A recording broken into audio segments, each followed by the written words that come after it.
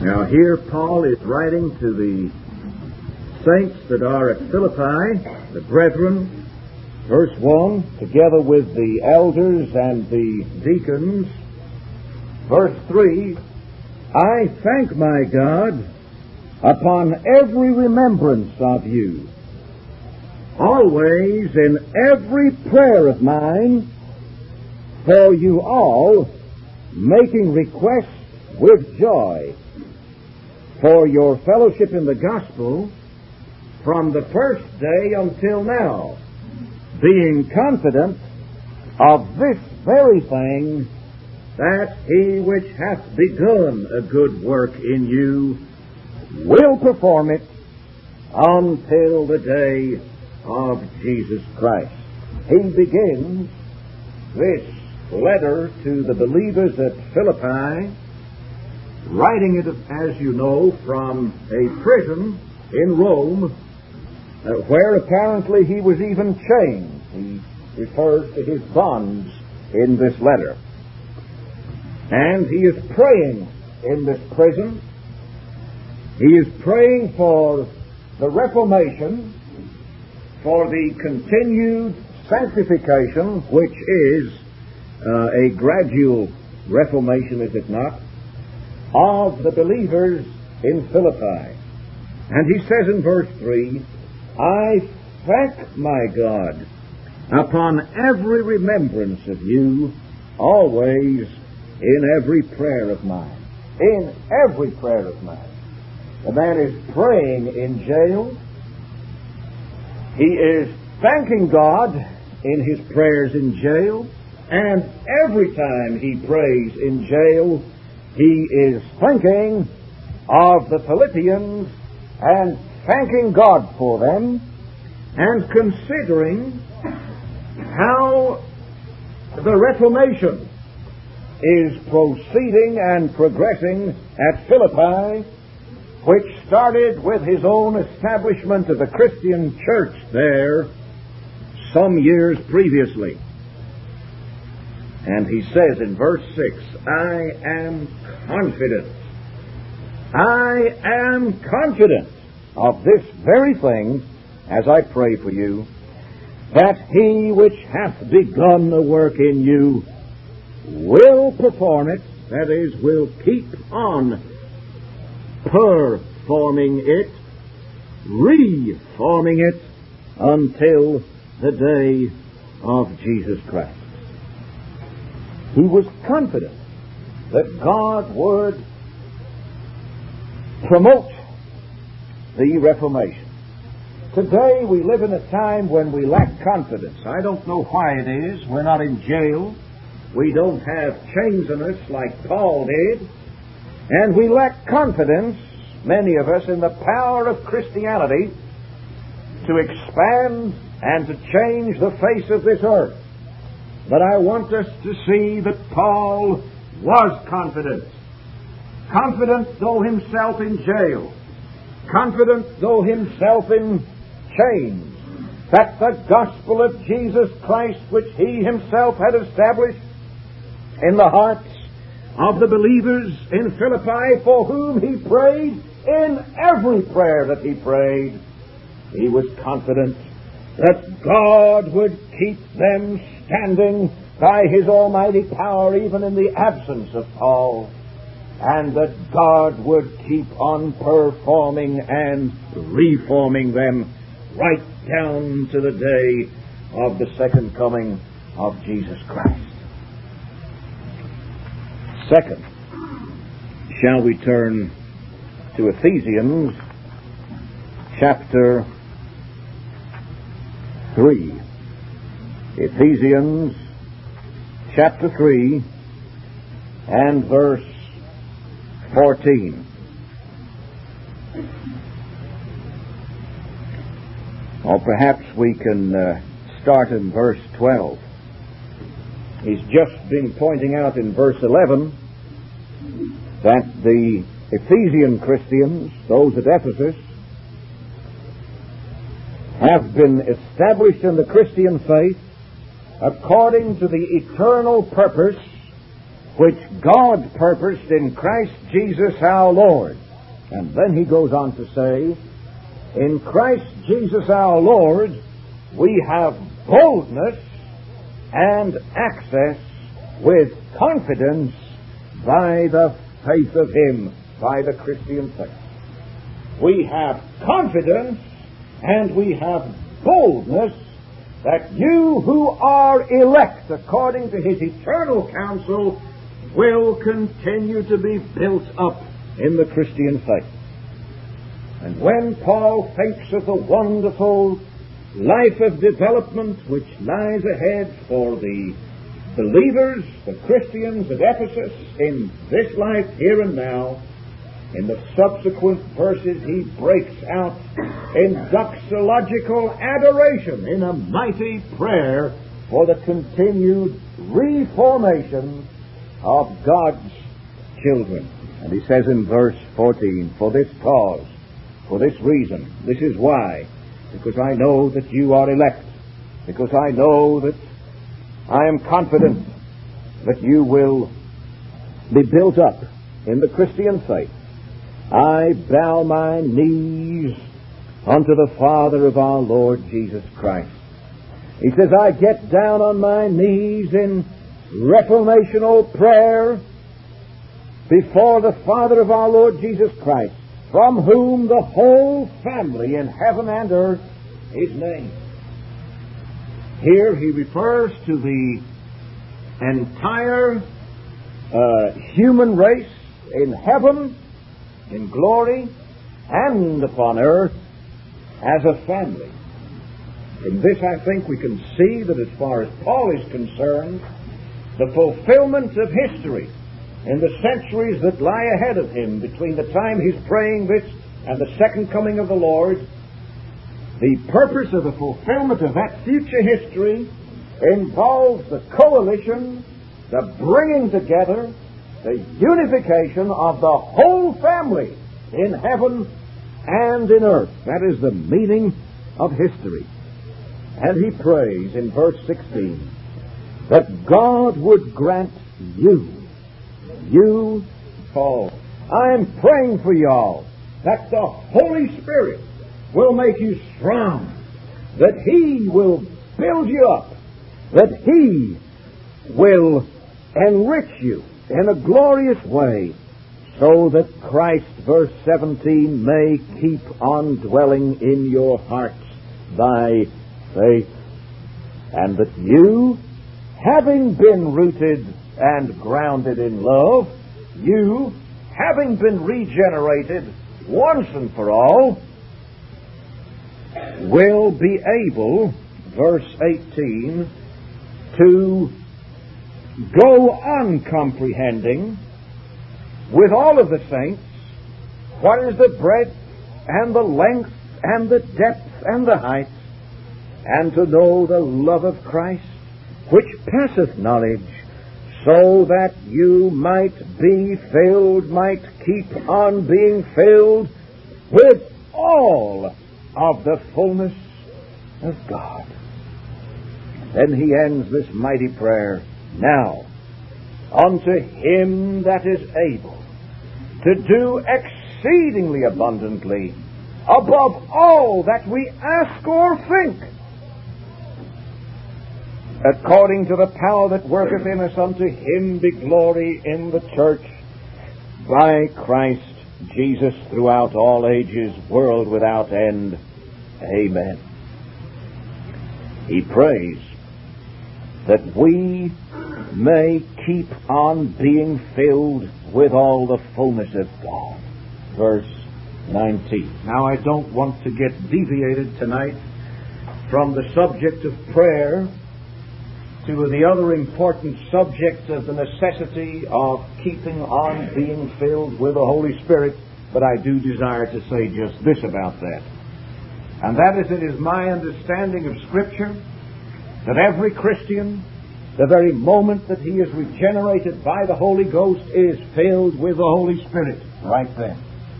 But that when we fool around in a life of sin, a life of prayerlessness, a life of commandment breaking, while not losing the earnest and the down payment of the Holy Spirit, we do lose the joy of the Holy Spirit. We do lose the fullness of the Holy Spirit.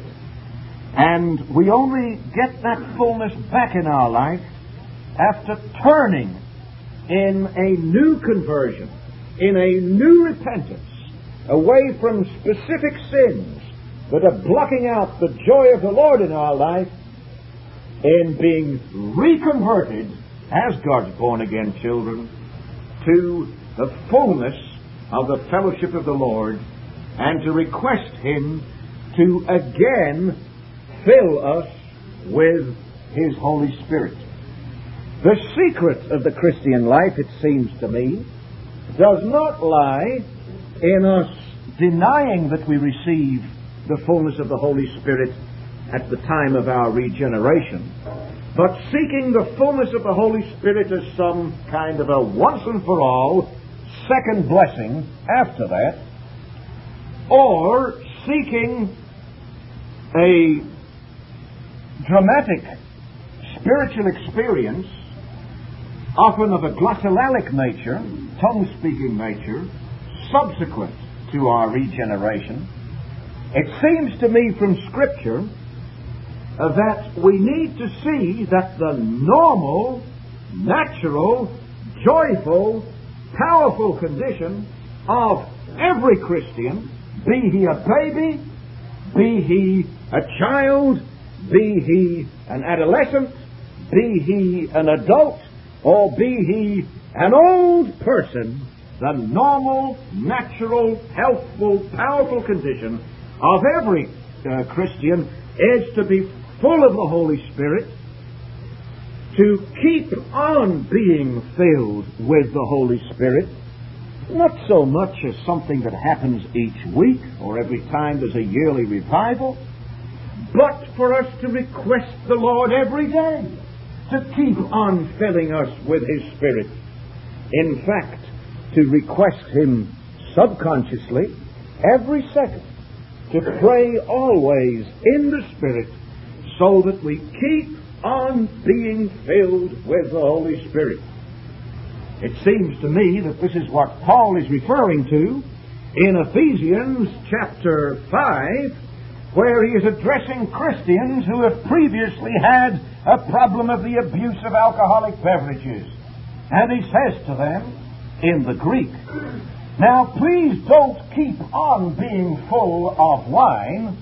Please do not keep on being filled with wine, 20 glasses a day, but do keep on being filled with the Holy Spirit, 20 glasses a day. And the way in which you keep on being filled with the Spirit is not in asking God for some kind of mystical, ecstatic, linguistic utterance, but by keep on singing to the Lord with psalms and with hymns and with spiritual songs." Now let me put in a plug for psalm singing. If you are not the kind of person that keeps on singing the psalms, if you're not constantly keeping on singing the psalms, then you are not constantly keeping on being filled with the Holy Spirit. You may be on some kind of a spiritual binge of a dramatic or a traumatic or a drunken-looking nature, but you are not keeping on being filled with the Spirit. To keep on being filled with the Spirit of God, according to Paul, means to keep on singing the Psalms daily and many times each day. And if you want to know why so many churches, and even Presbyterian churches, least guilty of all, but nevertheless guilty, are so depleted of the power of the Holy Ghost, it's because they don't want to sing the Psalms regularly, daily. You see, the Psalms is the one kind of song that was written by the inspiration of the Holy Spirit. And if you want the Holy Spirit, you've got to drink deeply of the well in which the Holy Spirit has deposited himself, and that well-beloved is the book of Psalms. All 150 of them slap bang in the middle of the Bible. Well, now, I said I didn't want to digress too much into this subject, so now, after that digression, let's get back to the subject of Reformation and prayer. We're at Ephesians chapter 3, and we were just taking a look at verse 19, and that's what caused the digression, where Paul says to the Ephesians, "Oh, that you would know the love of Christ, which passeth knowledge, so that you might keep on being filled with all of the fullness of joy."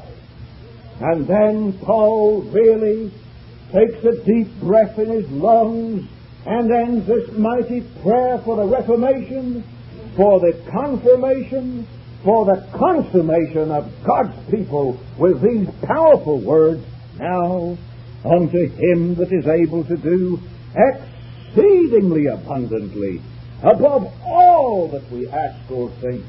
He says we cannot ask too much of God. We cannot think too much that we want from God, as long as it's in the interest of the promotion of his kingdom. We're not asking great enough things of God. We're not doing powerful enough things for God. You can never ask too much of God that he would give you things so that you can expand his kingdom. He's able to do exceedingly abundantly above all that we ask or think. How? According to the power that worketh in us. What power is that? The power of the indwelling, constantly re-infilling, reconverting, sanctifying Spirit of God. Unto him be glory in the church by Christ Jesus. And now he looks on down through all of the millenniums and the millenniums and the millenniums between the time of his prayer and the second coming of Jesus after the conversion of the world, when the length and the breadth and the height and the depth of Christ will have been fully displayed. He says, throughout all ages. No any minute imminent rapture here, folks. Throughout all ages, world without end. Amen. Now that's the introduction. Let's start, in conclusion, the sermon from the book of Romans. The book of Romans, chapter 1. The book of Romans, chapter 1 and verse 16. Where Paul says, "I am not ashamed of the gospel of Christ. It is the power of God unto salvation to everyone that believeth, to the Jew first, and also to the Greek." He says, "I'm not ashamed of the gospel." Oh, that we could say today with Paul, we are not ashamed of the gospel. That we love to speak of the gospel. That we delight in confronting men and women with the gospel. I had a good time this afternoon in buying a couple of suits, in confronting the Mormon clothier with the gospel. Some people were looking at me like I was a nut, and I won't mention any names. But I'm not ashamed of the gospel of Jesus Christ, even in buying a suit from a Mormon, because this gospel is the power of God. Not my power, the power of God. Now what does it do? It's the power of God unto salvation. That doesn't just mean to lead a person to Christ and to cram a tract in his pocket and to leave him there. Salvation means, it includes that, salvation means a state of full and complete health and benefit. Salvation means that you've only existed until you fully put your trust and keep on trusting in the power of the Holy Spirit in Jesus. Then the gospel of Christ is not only a pleasant feeling deep down in your heart, it's like fire in your bones. It's like sanity in your brain. It's like power in your body. It's like something to live for in the future. The gospel, beloved, is the power of God. You've got it in your life. You've got the gospel, which is the power of God. I'm not ashamed of it, and I hope you'll never be ashamed of it, because you're debilitated, you're sick, you're anemic, my dear, regenerate, converted, but not yet reconverted and reconverted and constantly sanctified friend, until the gospel is the power of God in your life and you're not ashamed of it. For who is this gospel intended? Now listen to me, you Calvinists, you frozen chosens, you people who believe in limited atonement. The gospel of Jesus Christ is the power of God unto every man that believeth. Not your job, not my job to go around sticking a label on a person saying, well, you're a Mormon, you're obviously reprobate. I won't bother to confront you with the gospel. That's God's business. Our business is to confront everybody with the gospel of Jesus Christ. Of course, we know he's not going to believe unless the Father drags him to come to Christ, for that's what the Greek says. King James tones it down and says, no man can come unto me unless the Father draws him. It's nice and effeminate, draws him. The Greek says drags him. We don't have to go into that, even though it's true. If the man will believe, and he'll only believe if he's elect, and if he's elect, God the Father will give him the gift of faith, and then he'll come to Christ. But everybody and anybody who will believe in Jesus will be saved. And therefore we can go up to anyone in the street, not tell him this Arminian lie, Christ died for you with the intention of saving you. That's not true. But we can tell him, and should tell him, and must tell him, that if you will believe in Jesus, if you will believe in Jesus, whoever you are, you shall be saved. Everybody. You don't believe that, my friend, you're a hyper-Calvinist and not a real Calvinist. If you don't believe me, go look it up in Calvin's Institutes, because that's what he says. Unless you believe Calvin was an Arminian. It's the power of God unto salvation to everyone that believeth. Now we're talking about Jesus, the gospel of Jesus Christ, faith in the second Adam, Jesus Christ. Now we've got to go back to the first Adam. The first Adam, of which Jesus is the fulfillment as second Adam. We've got to understand this thing. Who is this Jesus? What is this gospel that believes in Jesus? What is it that Jesus is supposed to do for us, for those of us who believe in him?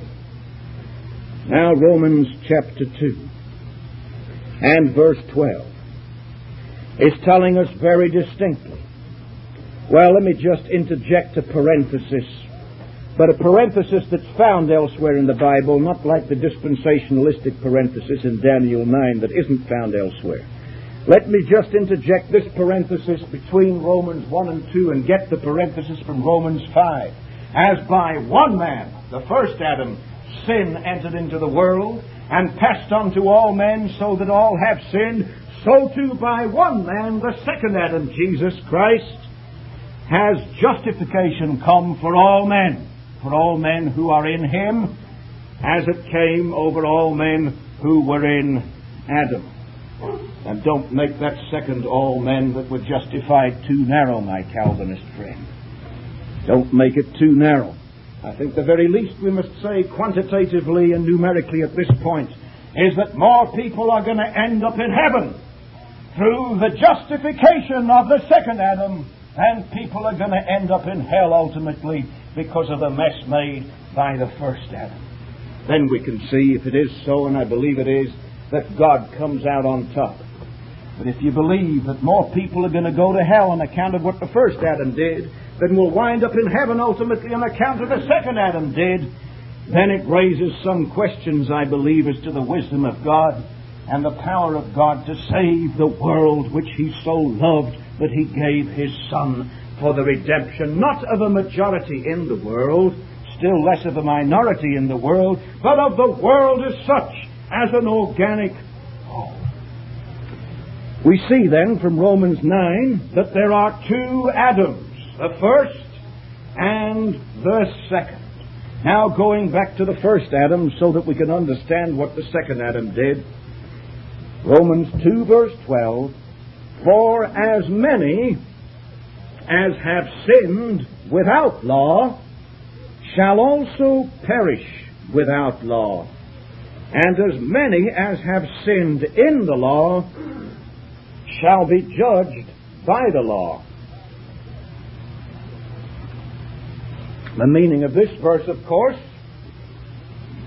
is that the Jews and the Christians who have had the Ten Commandments clearly demonstrated before them, if they have sinned against the law, knowing what the law is, having been shown it visibly, they shall be lost with the law. Even though they've had the law, they'll be lost because they won't keep it. But then notice the following verse. As many, the previous clause, as many as have sinned without the law shall also perish without the law. As many heathen who have not had the law of God held up to them visibly, externally, they shall perish without the law. Some people say, oh, God's going to save them. They don't know any better. They haven't heard the Ten Commandments. How can God possibly send them to hell? The Bible says they shall perish without the law, even as those Jews and members of Christian churches will perish and go to hell even though they've known the law. It seems at this point, does it not, that there is perhaps an injustice with God, particularly in sending the heathen to hell, that the Bible says haven't had the law. And so Paul goes on to elaborate and to vindicate the justice of God. And he says in verse 14, for when the Gentiles, that is the heathen, which have not the law, they've not received the Ten Commandments externally, they've not seen a Bible, when these heathen do by nature the things contained in the law, these, having not the law, are a law unto themselves, which show the work of the law written in their hearts, their conscience also bearing witness, and their thoughts the meanwhile accusing or else excusing one another in the day when God shall judge the secrets of men by Jesus Christ according to my gospel. Notice, one simultaneous judgment of all men, both the elect and the reprobate, both the members of the church and the Jews on the one hand, and the heathen on the other, in the day when God shall judge men according to my gospel. Now the point is that the heathen are not innocent. The point is that even though the heathen have never seen a Bible, have not heard the Ten Commandments come out of the mouth of a missionary, and if those heathen have been listening to a dispensationalistic missionary, they won't have heard the Ten Commandments come out of his mouth either, then they are still guilty. Now, on what basis are they guilty? They're guilty, says Paul, because the works of the law are written on the hearts of the heathen. Not only that, but their consciences excuse or accuse one another. Now, where does the law of God come from, which Paul says here is written on the heart of the unbeliever and indeed in his conscience, even if he doesn't know the law in the sense that he hasn't seen the Bible or heard the law that prophets the gospel from the missionary? Well, it's very simple. The Bible declares that God made Adam, the first father of all men, heathen, Jews, Christians, or whatever, that God made Adam in His image in perfect righteousness, that the principles of righteousness thus, the Ten Commandments, were written on the heart of Adam before the fall. And even though Adam has now fallen into sin, and all of his descendants, and even though the consciousness of those principles of morality, the Ten Commandments, written on the heart of the ancestor of all men before the fall, have now become somewhat vague, they are sufficiently written on the heart of every man, of every heathen, so as to render all men without excuse, so that the works of the law are clearly enough written on their hearts, so that their consciences bother them when they sin against that light, because there still remains something of the image of God, something of the righteousness, the law-keepingness, the necessity to keep the law on the heart of the heathen. I don't like giving illustrations in sermons because I don't have enough time and I'm interested in what the Bible says rather than what I see happening with people. But I will say this. There are many cases known to missionaries of people who have practiced abominable practices. And there's some pretty abominable practices amongst the heathen. One of them, and I'll just mention it, a tribe way up in the northern part of South Africa, which had the practice of casting lots on a bunch of girls when they reached the age of puberty, and the girl on whom the lot fell was required to have sexual intercourse in public with her own father in front of the tribe, after which she would be taken and thrown to the village crocodile.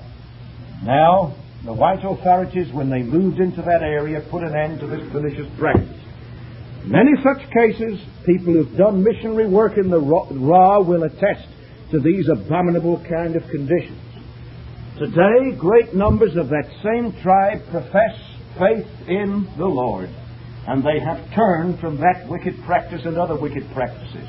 And when these men give their testimony, they will tell you time after time after time, I knew that this thing was vicious, I knew that it was wicked, but I was chicken. I didn't have the guts to stand up and differ because I feared the pressure of public opinion, so I kept quiet. And you know, you don't have to go to Africa to realize this. You just have to look at what it's like in the business world in Atlanta, Georgia, right? How many of us are chicken? And we keep quiet when we should speak up. And we know afterwards we should have spoken up. And then we hear a sermon and that rouses us up. And then we get right with the Lord and we stand up and we testify. And we said, I always knew that thing was wrong. But I didn't have the courage to stand up and protest because of public opinion. Well now, the law of God is written on the hearts of all men, even on the hearts of people who've not heard the gospel, who have not received the Ten Commandments, who have not met a missionary. And it's written on the hearts of all men because all men descend from Adam, on whose heart the law of God was written in the first place. I'm building up in this sermon to demolish some of the idiotic statements that are made by antinomians, people who say Christians are not required to keep the Ten Commandments after conversion, and that we can understand what Paul, and particularly Paul in Romans, is really saying, because it's to certain key verses of the book of Romans that these people appeal with their pernicious, damnable, hellish doctrine, undermining of all morality and decency, even in the eyes of a worldling, that a Christian, after he's born again, just has to trust Jesus and shouldn't even try to keep the Ten Commandments. I say that's a doctrine of the devil. Now then, verse 26 of Romans 2. If the uncircumcision, that is, the person who is outside of the covenant, if he keep the righteousness of the law, and the possibility is there, you see, that at least formally he can do so, although not do so perfectly and merit everlasting life. But if the uncircumcision keep the righteousness of the law, shall not his uncircumcision be counted for circumcision? And shall not uncircumcision, which is by nature, if it fulfill the law, and that is God's requirement that the law be fulfilled, shall that uncircumcision not judge thee, who by the letter and circumcision dost transgress the law? Now listen, you people who don't yet see infant baptism, listen very, very carefully to this verse. For he is not a Jew who is one outwardly, neither is that circumcision which is outward in the flesh, but he is a Jew. Let me give you that again. He is a Jew, which is one inwardly, and circumcision is that of the heart in the spirit and not in the letter, whose praise is not of men but of God. Now I am a Jew, folks, and you are Jews. But those who say that they are Jews, but who deny Jesus, are not Jews, but a synagogue of Satan.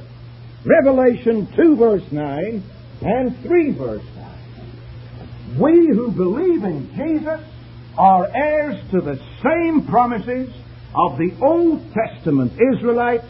We keep the same Ten Commandments. We are the heirs of the same national, spiritual, material promises, and these promises are for us and our children just as much as they were for Old Testament Israel and their little children too. Now let's move on. Chapter 3. All have sinned and come short of the glory of God, verse 23. The argument here is that we can't keep the law. None of us keep the Ten Commandments sufficiently to be perfect and to be justified by keeping the Ten Commandments, yet God does require absolute obedience to the Ten Commandments for anybody to go to heaven. And the gospel and the good news is revealed here. Not that Jesus no longer requires us to keep the Ten Commandments, but that He kept the Ten Commandments in our place as our substitute, met the requirements as the second Adam which God put to the first Adam, was a perfect man, received the reward that everyone will receive who keeps the commandments, and that reward is everlasting life. And that Jesus, because He kept the Ten Commandments, donates everlasting life, which God the Father gives to Him as the second Adam, as the Son of Man, not as the Son of God, and He donates to us what He earned in our place. And then we say, thank you very much, Lord. We've got everlasting life. We can't ever be lost. We'll fold our arms, and now we will break the Ten Commandments because you have paid the price. You have met the conditions, and that's all there is to it. Oh no, said Paul. If the Spirit which raised up Jesus from the dead really does live in you Christians, then you are more and more going to behave in exactly the same way that Jesus behaved as the Son of Man. You're going to be perfect as much as you can be, even as He was perfect, as much as He could be, as the one, unlike us, born without sin. And so Paul says in verse 31 of chapter 3, do we then make void the law through faith? Is the law, the Ten Commandments, and our obligation to keep it canceled just because we're justified by faith in Jesus Christ who kept it for us? Is there no Ten Commandments left for the born-again Christian to keep? God forbid, he says. God forbid that we should abolish the law. God forbid that we Christians should be outlaws. Yes, we establish the law. We hold forth the law as the standard for the born-again Christian to live by even more strongly than we hold it forward before the unbeliever to show him that he cannot keep it, to drive him to Christ who kept it. What do we hear today in so many so-called evangelical pulpits? We hear that the Ten Commandments has some use in slaying the unbeliever and bringing him into the cross, but once it's done that, no further use for the law. What does Paul say? Paul says, greater is the use of the law in your life after you've been saved to try to keep it out of gratitude to God than was the use of the law in your life before you were saved as a schoolmaster to lead you to Christ. Oh, the turning upside down of the gospel by modern so-called evangelicals. How painful it is. All right, let us proceed to Romans chapter 7. Romans chapter 7 and verse 7. What shall we say then, says Paul. He's been preaching the gospel throughout this book, and he doesn't want anyone to misunderstand it. What shall we say then? Is the law sin? God forbid. Nay, I had not known sin but by the law, for I had not known lust, except the law had said, Thou shalt not covet. Now here we learn what law Paul is speaking about. The law that is established by the death of Christ. Not the ceremonial law, but the Ten Commandments, and specifically the last commandment, the 10th commandment, Thou shalt not covet, which of course embraces all of the previous 9 of the 10 commandments. I had not known sin, but by the law. For I had not known lust, avarice, desire, except the law had said, Thou shalt not covet. Now this law, this 10 commandments, Paul is now about to argue, is not abolished at the cross of Christ. In verse 12, he says, of Romans 7, Wherefore, the law is holy, and the commandment is holy, and just, and good. The 10 Commandments, he says, is holy. That means it makes you holy. It's the standard of holiness and sanctification. Second, the law is just. It shows you what God considers to be the right thing for you Christians to do, says Paul to the Christians to whom he's writing this epistle and to us in them. And finally, the law is good. So often we say, well, I really don't know that it's necessary for me to observe the Sabbath. That's not good. Times have changed. The Bible says that it is good to observe the Sabbath. Times may have changed, but people are getting worn out and getting nervous wrecks and becoming neurotic people because they're breaking the law of God. Again, I'll just tell you this. I was once working in a church on the border of the Congo, and it's a very unsavory story, but just to show you what happens when people get super evangelical and deny the law of God.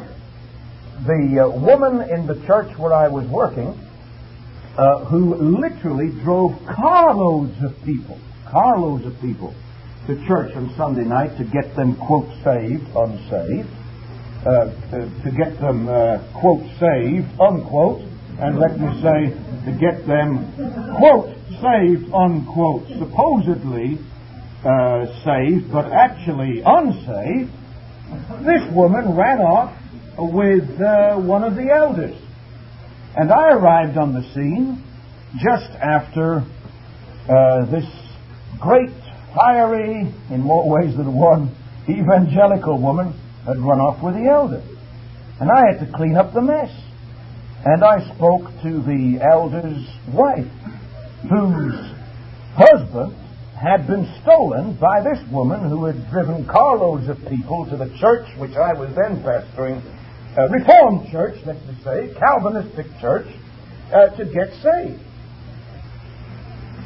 And she said, it's terrible, Doctor. Says, I came home one day and I opened the door and I went into the bedroom and there they were. And I just fled and I cried. But the next day I collected myself together and I saw this woman on the street and I went up to her and I said, "Oh, Joey, for Christ's sake, give me back my husband." Joey looked down at this pathetic Betty at her feet and says, "Well, I love you, Betty, and I sure would like to give you back your husband, but you see, the Holy Spirit has given me this deep, wonderful love for your husband, a love that you were never able to give him. And much though I feel sorry for me to yield him to you would be to go against the guidance of the Holy Spirit." And I said, "And what did you say to her?" She says, "Nothing." What should I have said? I said, "You should have said, my Bible written by the Holy Spirit says, thou shalt not commit adultery." Now, it's no joy for me to tell you that, but we meet these lunatic evangelicals every day. And if it's not adultery, it's lying. And if it's not lying, it's Sabbath desecration. And if it's not that, it's something else. It's just horrible. But Paul says to the born-again believers in Romans chapter 7, verse 12, the law is holy, and the commandment is holy, and just and good. Verse 14, we know that the law is spiritual. How often they say, well, the law was all right for a bunch of Jews that lived 1400 BC, but times have changed. Do you know there's a group in North America that calls itself Calvinist that argues that way? Do you know that?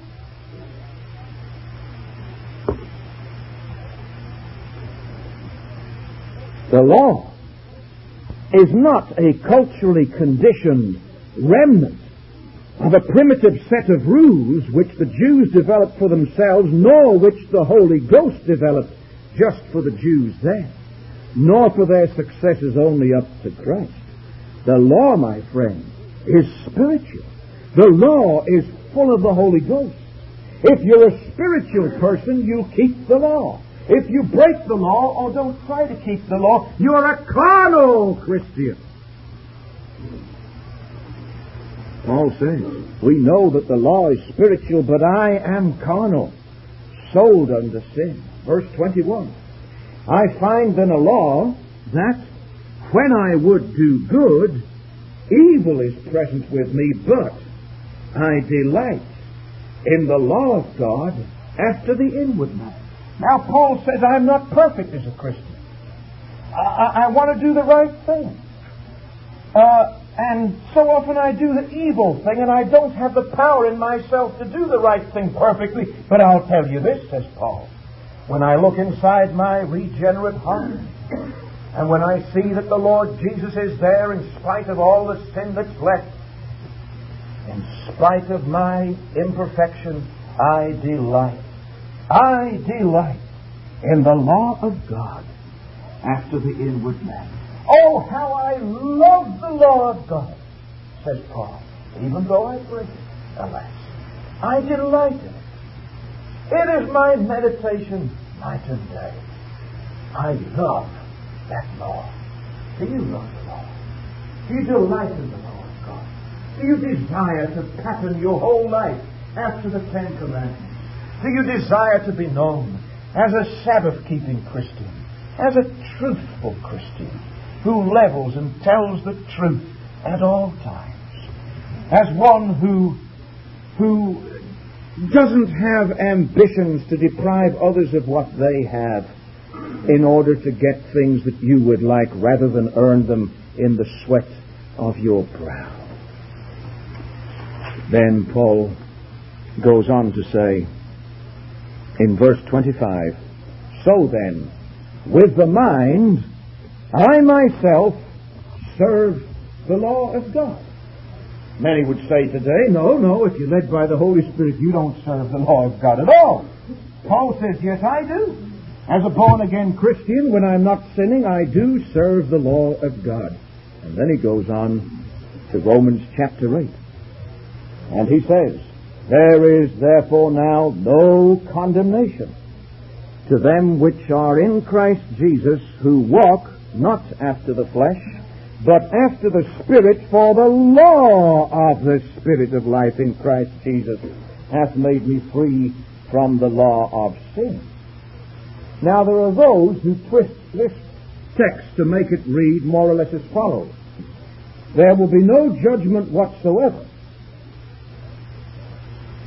to people who claim to be saved, to people who, if they want to, now and then follow what they think is the leading of the Holy Spirit, which has got nothing to do with the law of God. But I want for us to see that that's not what that verse says, and it's not what it means. There is a judgment for every Christian. Every one of us, born-again, sanctified Christians, will appear before the great white throne judgment, just as the unregenerate will. And we will all be judged, every one of us. But we won't be condemned. We, God's elect, will not be sent to hell. Why? Because we don't sin? No. But because Jesus died in our place. No condemnation for us, although there will be a judgment. But notice that those of us who love Jesus won't just say that we love Jesus and then fold our hands and do nothing else but go on saying that we love Jesus. If we really do love Jesus and realize that it's only His death, His merit in keeping the law for us and in our place, we are going to receive the nature of Jesus Christ by the inworking of the Holy Spirit, and we are not only going to desire to keep the law as Jesus did, but we are going to be given the ability more and more to manifest a greater degree of law-keeping after we are saved. And that's what it says. Those for whom there are no condemnation are those who are in Christ Jesus, and those who are in Christ Jesus, verse 1, are those who keep on walking after the Spirit. What Spirit? The Spirit that was in Jesus, who kept the law. What Spirit?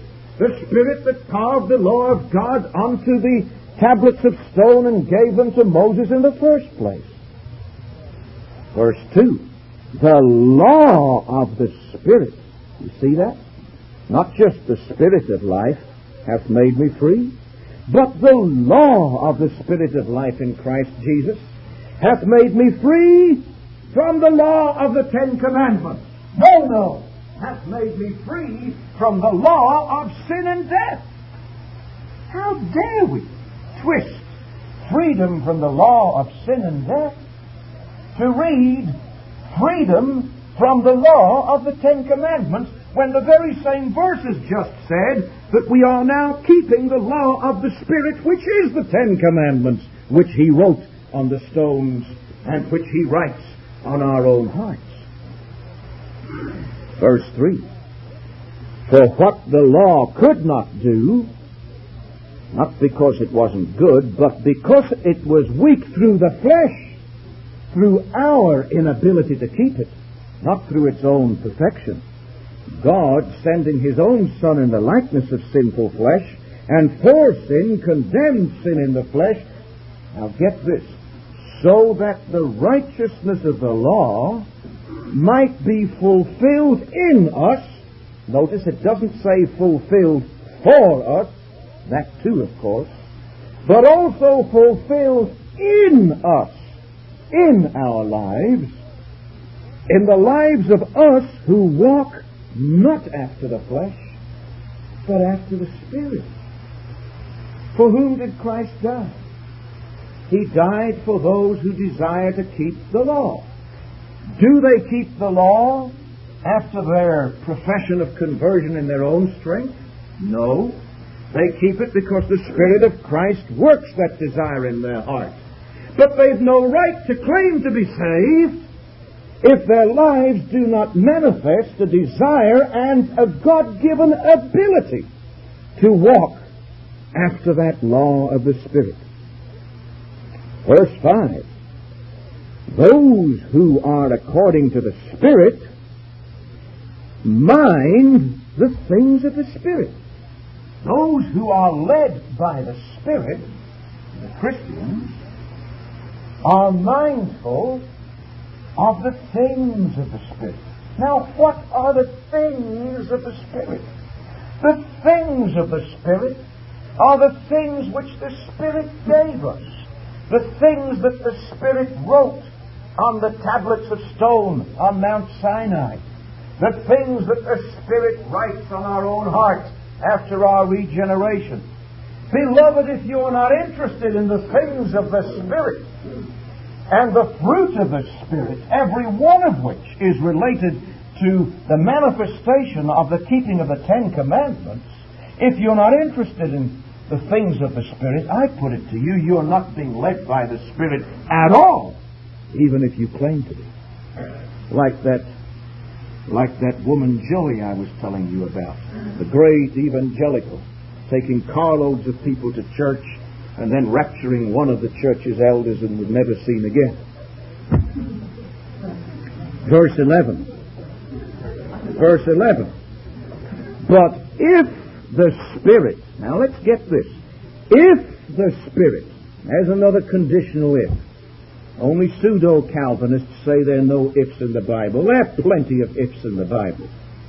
But these ifs are not Arminian ifs, they're Calvinistic ifs. If the Spirit of Him that raised up Jesus from the dead does dwell in you, then He that raised up Christ from the dead shall also quicken your mortal bodies by His Spirit that dwelleth in you. When? Well, when He raises us from the dead. Oh no. In this life. 1 second after we're regenerate, and for the rest of our life until we die. Because you see, it says in verse 13, if ye live after the flesh in this life, ye shall die.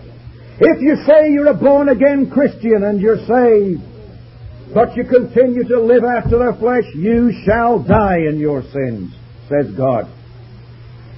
But if you, through the Spirit, do mortify the deeds of the body, ye shall live. What is a Christian required to do? Mortify the deeds of the body. Put to death theft, adultery, murder, Sabbath desecration. 10 Commandments, right? That's the works of the flesh. For as many as are led by the Spirit of God, they are the sons of God. And as many as are sons of God, as opposed to those who just claim to be, they are led by the Spirit. And they do mortify the works of the flesh. And they do desire earnestly to live after all of the 10 Commandments, however imperfect they may be in not absolutely succeeding before they die. Verse 15. Now we're going to go into prayer on this. You, Christians, have not received the spirit of bondage again to fear, but you have received the Spirit of adoption, by whom we cry, Abba, Father. The Spirit Himself bears witness with our spirit that we are children of God. And now in this prayerful mood, Paul, just as we saw at the end of Ephesians chapter 3, he measured the greatness and the scope and the length and the breadth and the depth and the height of the love of God, world without end through all the ages. Amen.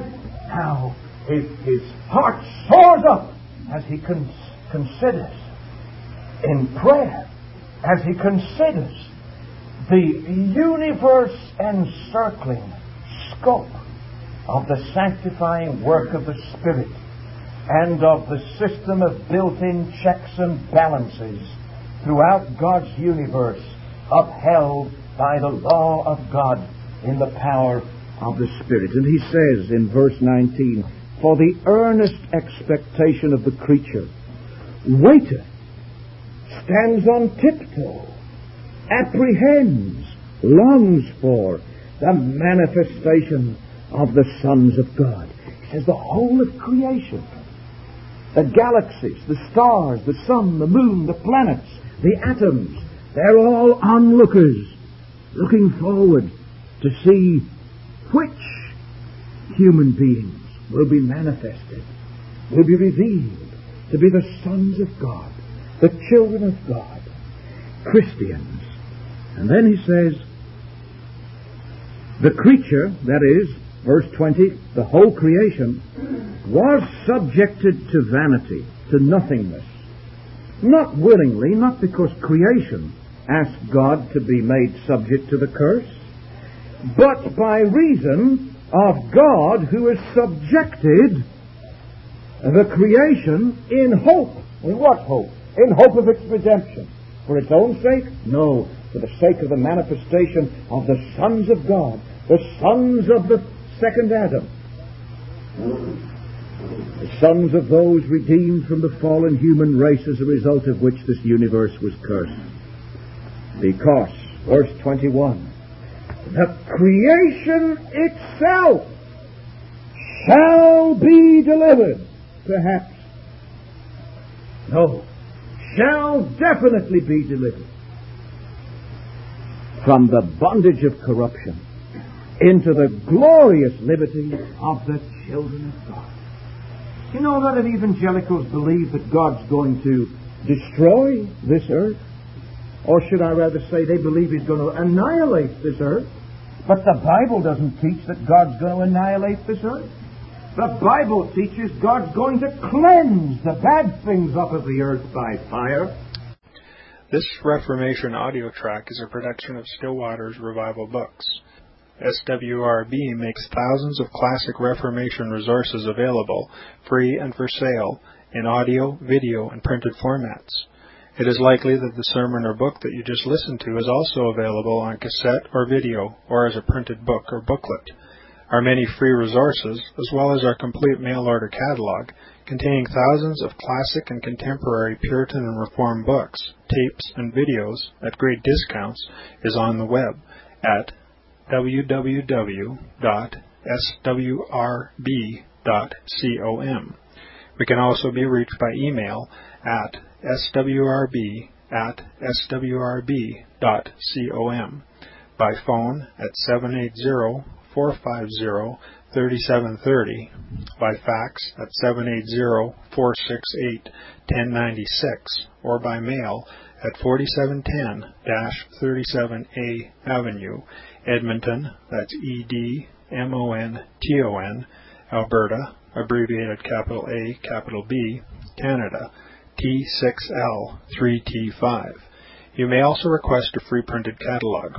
And remember that John Calvin, in defending the Reformation's regulative principle of worship, or what is sometimes called the scriptural law of worship, commenting on the words of God, which I commanded them not, neither came into my heart, from his commentary on Jeremiah 7:31, writes, God here cuts off from men every occasion for making evasions, since he condemns by this one phrase, I have not commanded them, whatever the Jews devised. There is then no other argument needed to condemn superstitions than that they are not commanded by God.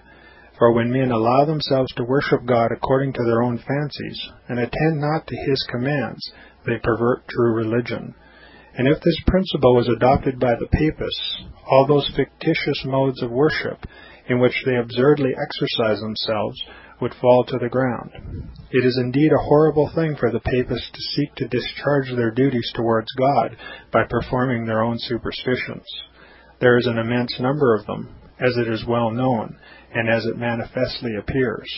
Were they to admit this principle, that we cannot rightly worship God except by obeying His word, they would be delivered from their deep abyss of error. The prophet's words, then, are very important, when he says that God had commanded no such thing, and that it never came to his mind, as though he had said that men assume too much wisdom when they devise what he never required, nay, what he never knew.